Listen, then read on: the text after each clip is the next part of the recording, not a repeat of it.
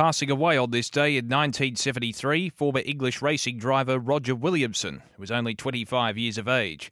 Passing away on this day in 2013, Christian Benitez, an Ecuadorian football striker who died of heart failure at the age of just 27. And passing away on this day in 2015, legendary British horse racing caller Peter O'Sullivan, who died at the age of 97. As we mark births, deaths and marriages for Tobin Brothers Funerals Celebrating Lives, visit tobinbrothers.com.au.